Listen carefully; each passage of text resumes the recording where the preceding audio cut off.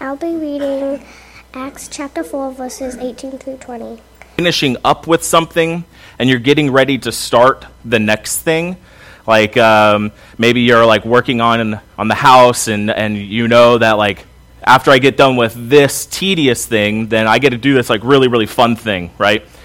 Well, that's kind of how I feel right now with ending this sermon. This sermon is great, and I'm super excited about what Paul wrote to Titus, but I have to tell you I'm super excited about what I want to talk about next week, which we're going to start a series next week where it's called Work Matters. Not works matter, work matters, okay? And it's this idea, just kind of give you a little snippet of what, when I speak, what we'll be speaking about. It's this idea of bringing Sunday worship into your Monday scenario. So whether that be at school, whether that be at home, whether that be at work, whatever it is, bringing this scenario, not my cord here, bringing Sunday worship into your Monday, and why that matters, and how we can help, and how we can kind of get you to that and encourage you in that. And I've kind of been, as I work through this one specific book that kind of models this idea, I've almost kind of been convicted by what I do. Because so often, whether it be the sermon or, communion meditation, so many times we kind of just, like they're about God, and they're about our heart to God. But I know I struggle sometimes on connecting the rest of the week, and even maybe encouraging you all to connect the rest of the week as well. And so that's the heart of what we're going to be looking at, is that work matters. Going to work on Monday matters. While that might not be the most exciting thing you've ever heard, it does. Going to work on Monday matters. It might be tough waking up on that alarm, but it does matter. But here's the question that we're asking today to finish up this fifth trustworthy saying, is how do we respond to this culture when it seems to be increasingly rejecting Christ? How do we respond to this culture? Here's the normal way that most people respond, is out of fear or kind of anxiety. We get worked up, we get worried, we get overwhelmed. And so what in your life brings you fear? What are you most afraid of? As I was kind of working through this sermon and thinking about fear, I kind of dawned on me, like, we just started October, and the end of the month is Halloween, and it's kind of this perfect time of going to spook houses and all these kind of like haunted trails, and like we seek after things that make us afraid, right? And so it's almost kind of this like perfect time to kind of think about what makes us afraid, what brings us to fear, or maybe it's that 2020 is coming, and maybe that brings you a lot of fear and anxiety, thinking that this year is almost over. Or like Christmas is like 12 weeks or something away. Maybe that brings you anxiety. I don't know. I don't know what it is for you. I don't know what overwhelms you, but kind of keep that in mind. So yesterday, Friday, our family got to go to Branson. Casey was coming back from this conference that she had gone to in Nashville, and it was easier for us to kind of meet them and then kind of do the pumpkin nights. I don't know if you guys do Silver Dollar City or not, but we did the pumpkin nights. And Friday was just more of doing the things that involves pumpkin nights. Well, Saturday we went and we actually like rode rides and all that kind of stuff like that. And I found this interesting dynamic, just thinking about this sermon, thinking about all of that, and then seeing my two children. They're very, very different, Ellie and Jonah, and how they kind of see roller coasters. So I don't know, is anybody a roller coaster person? Like loves them, like hates going to places that don't have them. Like if we're going on a vacation, there better be a roller coaster at some point. Something that makes me thrill seek a little bit. Yeah. Well, that's Ellie. And are any of you out there that are just like, you would never catch me alive on a roller coaster? Like the fact of even raising your hand about being on a roller coaster is like fearful. I'll let you guys know a little secret about myself. I love roller coasters. I have an irrational fear of particular roller coasters. Specifically, if you guys have gone to Silver Dollar City, the Giant Barn Swing. You guys know what I'm talking about, Giant Barn Swing? I've rode the Giant Barn Swing a couple times, and at no point has this fear ever left my brain, all right? It's completely irrational. all right? But when you go upside down on the giant barn swing, in my mind, I envision what would happen if I didn't have bones in this moment. I don't know why. I can't get it out of my head, but I envisioned me sliding out of this roller coaster and it not being good. Now, that not being said, I couldn't live if I didn't have bones, but that's the irrationalness of fear, right? Every time I get to that point and I'm like, what if I just slid out of this? I'm a giant person. I'm not sliding out of anything, but yet the fear is still there. So we go to American Plunge, it's not even a roller coaster. It's just the one drop goes into the water, and we have to convince Jonah, to the point where tears kind of he's creating this horrifying scenario, and we go, and he goes on it, all because we tell him that he can go on flooded mine. We'll take him, which we would take him on flooded mine anyways, but we create this situation where if you do this, we'll do that type of thing. And so he's all for it. He does it. And then Ellie goes and rides Powder Keg without any issue because she has her aunt that can ride with her. So we have these two very different scenarios. Jonah crying over American Plunge and Ellie just so willing to go. But then we go to the other side of the park. And there's these games where you can throw darts at balloons. And we have the exact opposite happen.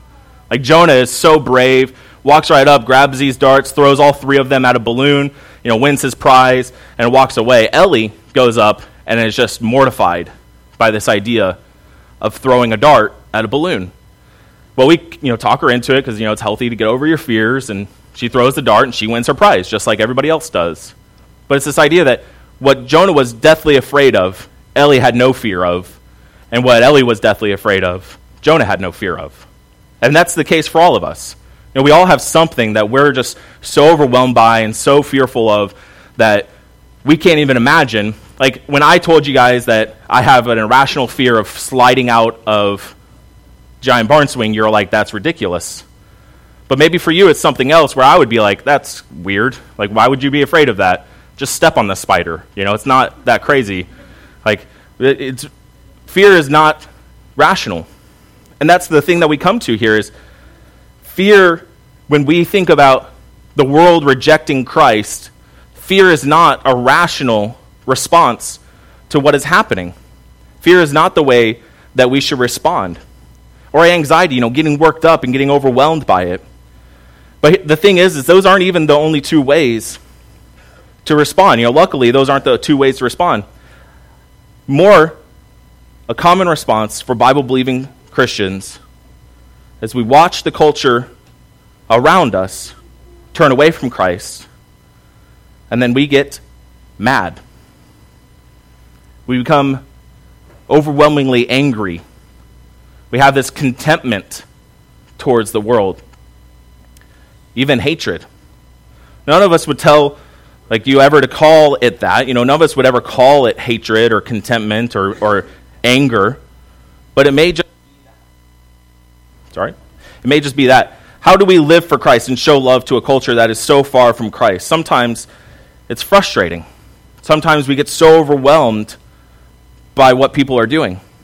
So Titus chapter 3, like I said, this is the last and final one that Paul sends, but it is different. We've been talking about Timothy up until this point. And so chapter 3 of Titus, if you want to turn your phones or flip in your Bibles to that part of the Bible, then we're actually going to read the whole chapter, not the whole book, the whole chapter. It's only 15 verses, so it's nothing too crazy. But just so you kind of understand the difference here, Timothy was in Ephesus, another church that Paul had planted. Timothy then took over. Titus is at a church in Crete, where him and Paul worked together to actually plant this church. So, starting in verse 1, remind them to be submissive to rulers and authorities, to be obedient, to be ready for every good work, to speak evil of no one, to avoid quarreling, to be gentle, to show perfect courtesy towards all people. For ourselves, we once were foolish, disobedient, led astray, slaves to various passions and pleasures, passing our days in malice and envy, hated by others and hating one another. But when the goodness and loving kindness of God our Savior appeared. He saved us, not because of works done by us in righteousness, but according to his own mercy, by the washing of regeneration and renewal of the Holy Spirit, whom he poured out on us richly through Jesus Christ our Savior, so that being justified by his grace, we might become heirs according to the hope of eternal life. The saying is trustworthy, and I want you to insist on these things, so that those who have believed in God may be careful to devote themselves to good works.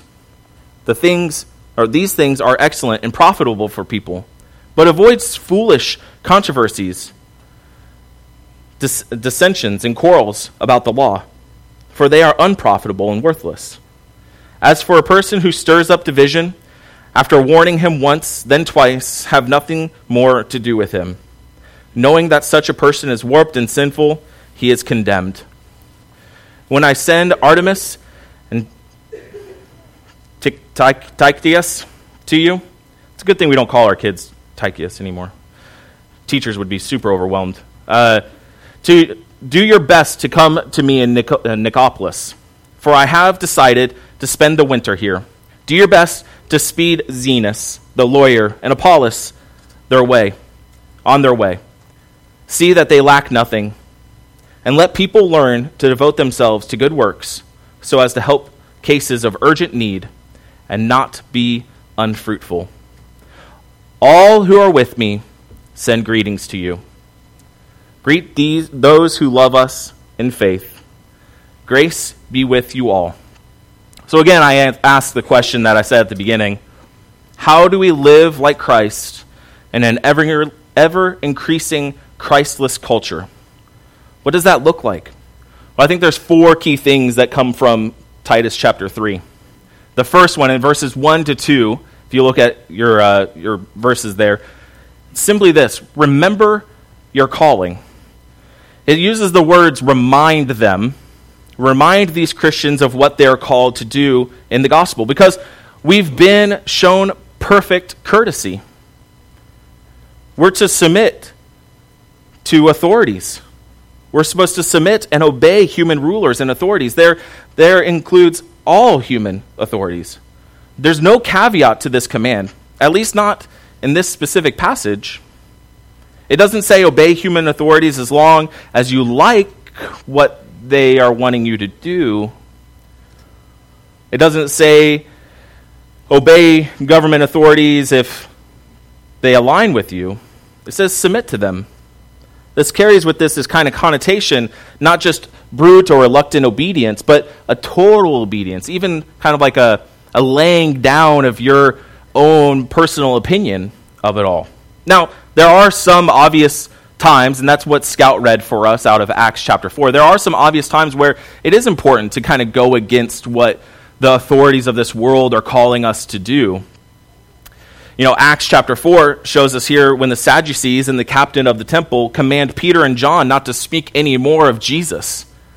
And they kind of just come out and, Acts chapter 4 verse 9 says this: whether it is right in the sight of God to listen to you rather than to God, you must judge. For we cannot but speak of what we have seen and heard.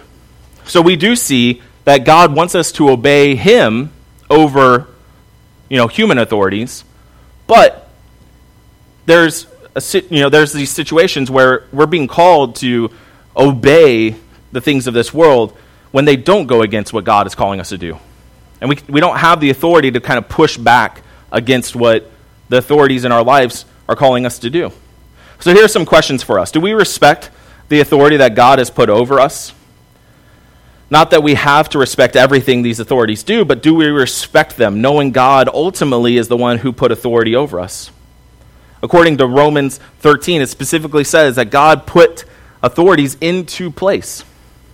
Do we respect the authorities that God has put over us? Not that we consider them perfect, obviously. They're all people too. But think about it. Whether it be local authorities, state authorities, tax authorities, your bosses, their bosses, your wife, I don't know, federal authorities. Do you obey and respect them? When able, we're to avoid quarreling for the sake of the gospel. There's so many fights and arguments that come over when you start bringing in all these, I don't agree with this, and this is how they're wrong, they smell weird, I don't know, whatever the fights are. But we're to be uncontentious. That doesn't mean that we're weak, and that doesn't mean that we're pacifists. But what that means is that we are on fire for Christ and what Christ calls us to do. Our calling is to be, with purpose, is to be holy and to spread the good news.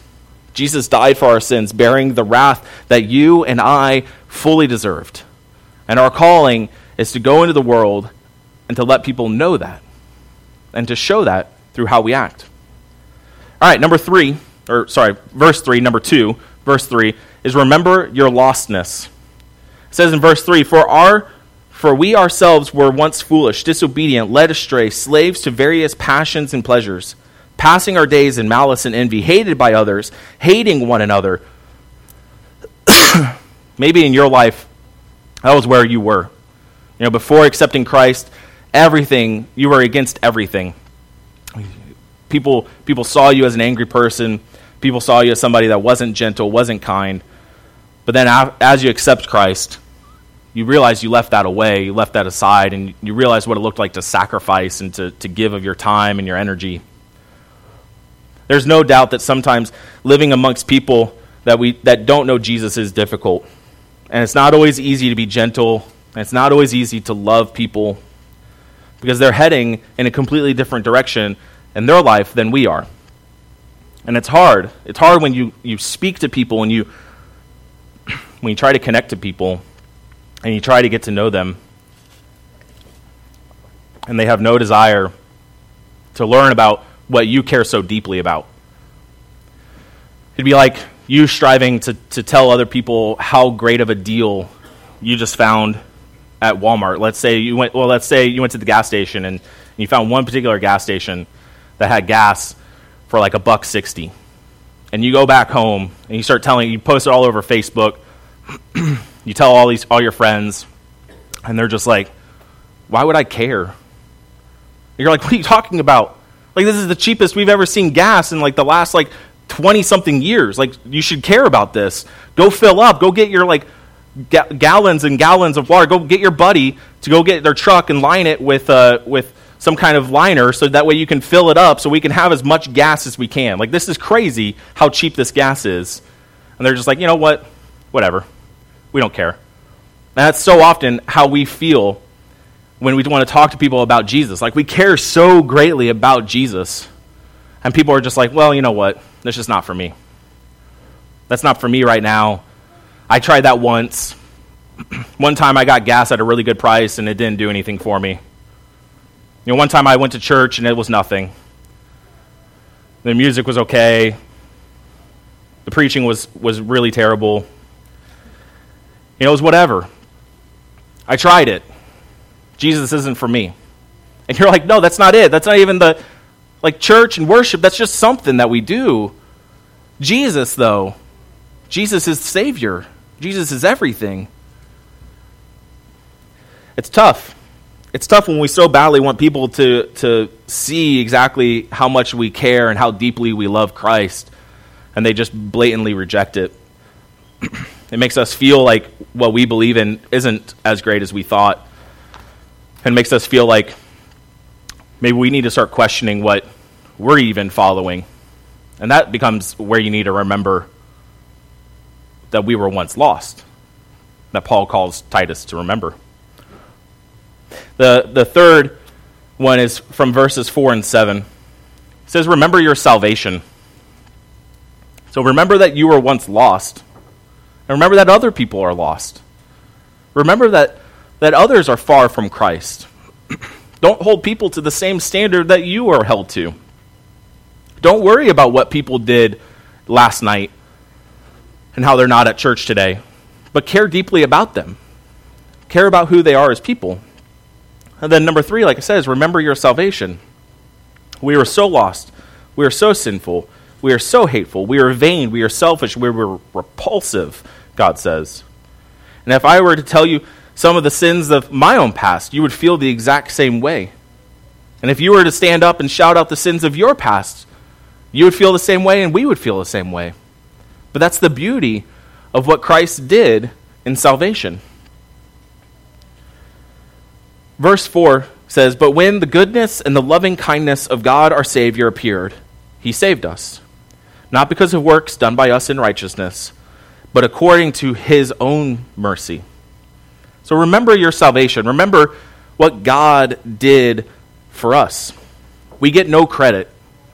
It's one of those things in the world that you can't point to and say, look what I chose, or what I did. Look what I did to accept it. We do choose. We talked about that last week. We do choose to accept Christ. And if anything, if you think that choosing Christ is an accomplishment, then I guess that would be the only thing that you could boast in, is what Christ did for you, right? I mean, that's what Scripture calls us to, is that the only thing we can boast in is Christ and Christ's salvation. But that's not us. Yes, you chose it, but that's not you doing it. You didn't save yourself.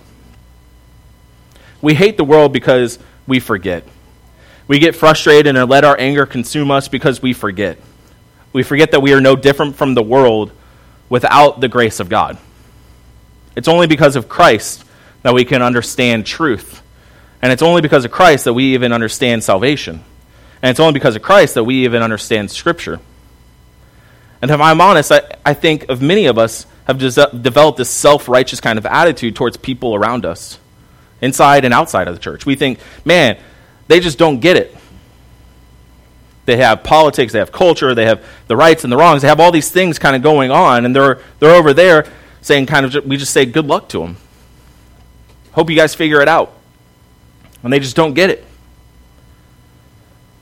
We must get off this self-righteous horse that we all kind of ride around on, and remember that we're all floundering about like scared little children in pitch black world around us. And we're searching for a door or a wall or something just to remember where we're even at. And we're all blind. We're all unable to save ourselves. We're called to go into the world and to call people to what does save us, and that's Christ. Not to take the credit, not to put the focus on us, but to put the focus only on Christ. The only reason that anyone turns to Christ is because of what the Holy Spirit, because of what the Father does, and because of what Christ does. 2 Corinthians chapter 3, 16 and 18 says, 2:18 says this, "But when one turns to the Lord, the veil is removed. Now the Lord is the Spirit, and where the Spirit of the Lord is, there is freedom. And we all, with unveiled face, beholding the glory of the Lord, are being transformed into the same image from the degree of glory to another." And then the last part, once again, in case you forgot, who actually made this happen. This comes from the Lord. Remember your lostness. Remember your salvation. And remember the God who made it all able to be accomplished. The only way that we'll ever be able to have the Great Commission in mind with our world is when we realize that the only reason that we're not of the world is because of the very gospel that we have to share with them. The only reason that we aren't being condemned is because of Christ. It has nothing to do with us.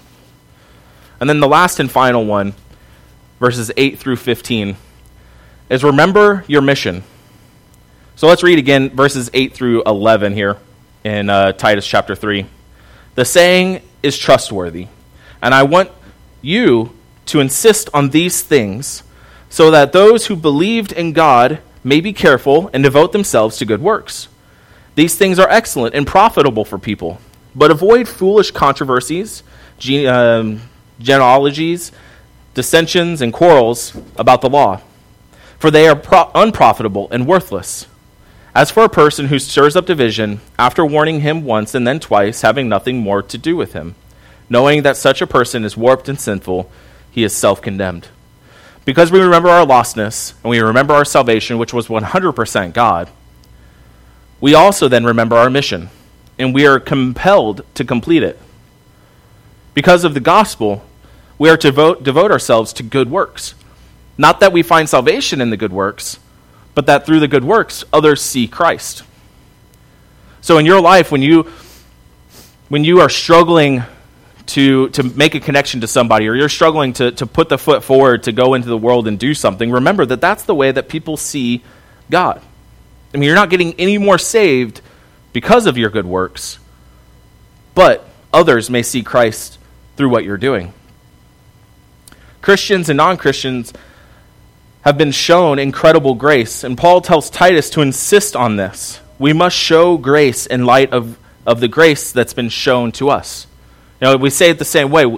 We forgive greatly because of how great we were forgiven. We show grace because of how much grace was shown to us. Here's what Matthew 28, the Great Commission, calls us to do. And Jesus came and said to them, "All authority in heaven and on earth has been given to me. Go therefore, and make disciples of all nations, baptizing them in the name of the Father, and of the Son, and of the Holy Spirit, teaching them to observe all that I have commanded you. And behold, I am with you always, to the end of the age."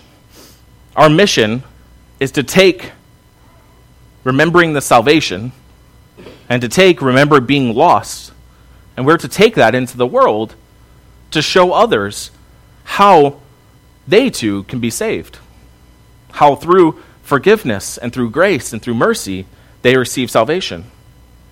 Have you become hostile to people that don't believe in Christ as well? Or at least those that aren't sympathetic to what you believe? I get it. I understand the frustration completely. All this talk about tolerance and yet very apparent intolerance towards biblical Christianity in our culture. I see that. But responding without grace, all that does is hurt our greatest mission, which is to spread the gospel to all people. Are you so focused on what is going on in the government side of stuff that you forget that there are people that are involved in all parts of it? We must remember our lostness, our salvation in Christ alone, our mission. We get distracted because we forget. We forget that salvation for our neighbors, for our country, for our world, for us, is found in Christ and Christ alone. So let's remember Christ, and let's remember his mission, and let's remember our salvation. Let's pray. Father God, I thank you for all that you gave and all that you continue to give through the cross. And I pray as we continue worshiping and focusing on you and giving over to you that we remember our salvation. We remember our lostness. We remember how distant we were from you. And that we remember those around us that maybe haven't found you either. And that we run to them. And that we don't give up after being told once that they don't want to be a part of it. Or we don't give up after being rejected one time in talking about the gospel. But instead, we continue strong in your faith. And we continue strong moving forward in you. Father, we pray as we move into worship that we remember everything that you did. We pray all this in Christ's name. Amen. Will you stand?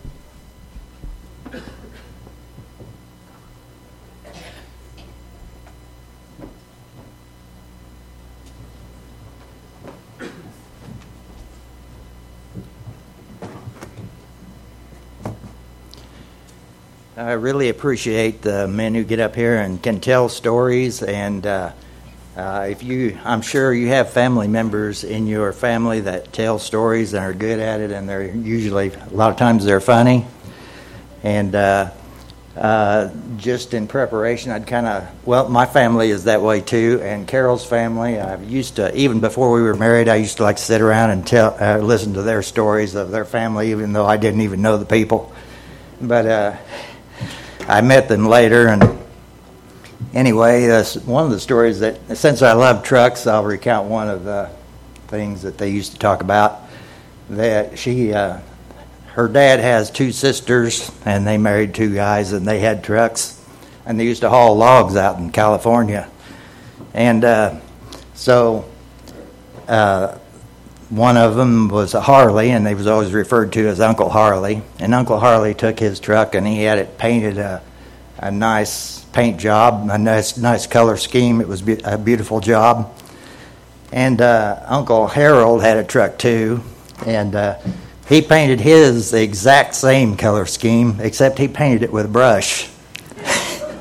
And then people used to tease Harley and say, that I saw you the other day, when they really saw Harold, and kid him about that and kid him that his the trucks look the same, even though one of them was painted with a brush. And but myself, I'm not a very good storyteller, so by way of contrast, I'm going to tell you a story, share with you a story that's in the Bible, and is part of the greatest story ever told. It goes like this. I better get these out. On the first day of the Feast of Unleavened Bread, when it was customary to sacrifice the Passover lamb, Jesus' disciples asked him, "Where do you want us to go and make preparations for you to eat the Passover?" So he sent 2 of his disciples, telling them, "Go into the city, and a man carrying a jar of water will meet you. Follow him. Say to the owner of the house he enters, 'The teacher asks, where's my guest room, where I may eat the Passover with my disciples?' He will show you a large upper room, furnished and ready. Make preparations for us there." The disciples left, went into the city, and found things just as Jesus had told them, so they prepared the Passover. And when evening came, Jesus arrived with the 12. And then skipping down a little ways, it says, while they were eating, Jesus took bread, gave thanks and broke it, and gave it to his disciples, saying, take it, eat, this is my body. Then he took the cup, gave thanks, and offered it to them, and they all drank from it. This is my blood of the covenant, which is poured out for many, he said to them. I tell you the truth, I will not drink again of the fruit of the vine until that day when I drink it anew in the kingdom of God. When they had sung a hymn, they went out to the Mount of Olives. That is a short story, short version, part of the greatest story ever told. And